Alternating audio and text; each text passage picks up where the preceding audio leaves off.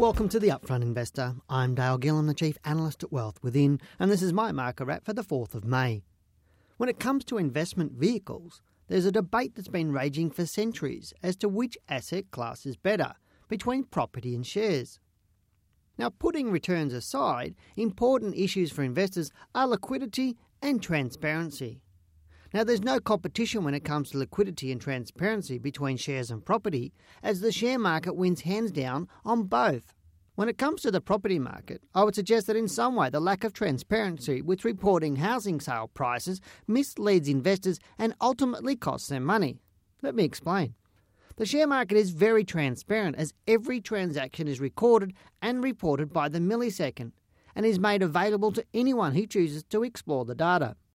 Therefore, price manipulation is quite hard, and if it actually does occur, it would normally balance out very quickly because of the liquidity and transparency of the market.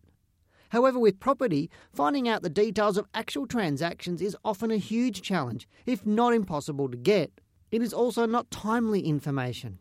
Now, unless you show up to every auction and ask each agent personally, how do you know what each house sold for in the suburb that you wish to invest in? Understanding what price trends are doing in both shares and property can save you thousands.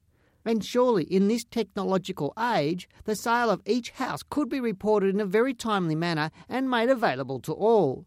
And doing so would bring more transparency and make the property market much fairer. So what do we expect in the market?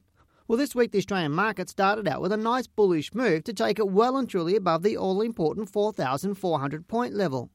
The rise on Monday and Tuesday was quite fast, which is why I believe that over the past few days it has slowed down so as to return to some normal type of rhythm. Remember, the longer the market holds above the 4,400 point level, the better. And as long as we do not see any major falls, I am still confident that our market will continue to be bullish, at least in the short term.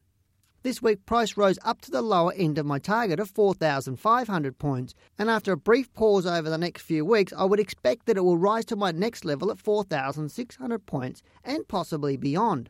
Now, before you get too excited, I still am expecting that this level will be achieved sometime in the first half of June, and in doing so, reach our yearly high before falling into a yearly low sometime around September. I'm Dale Gillham, the Chief Analyst at Wealth Within, and that's my market wrap.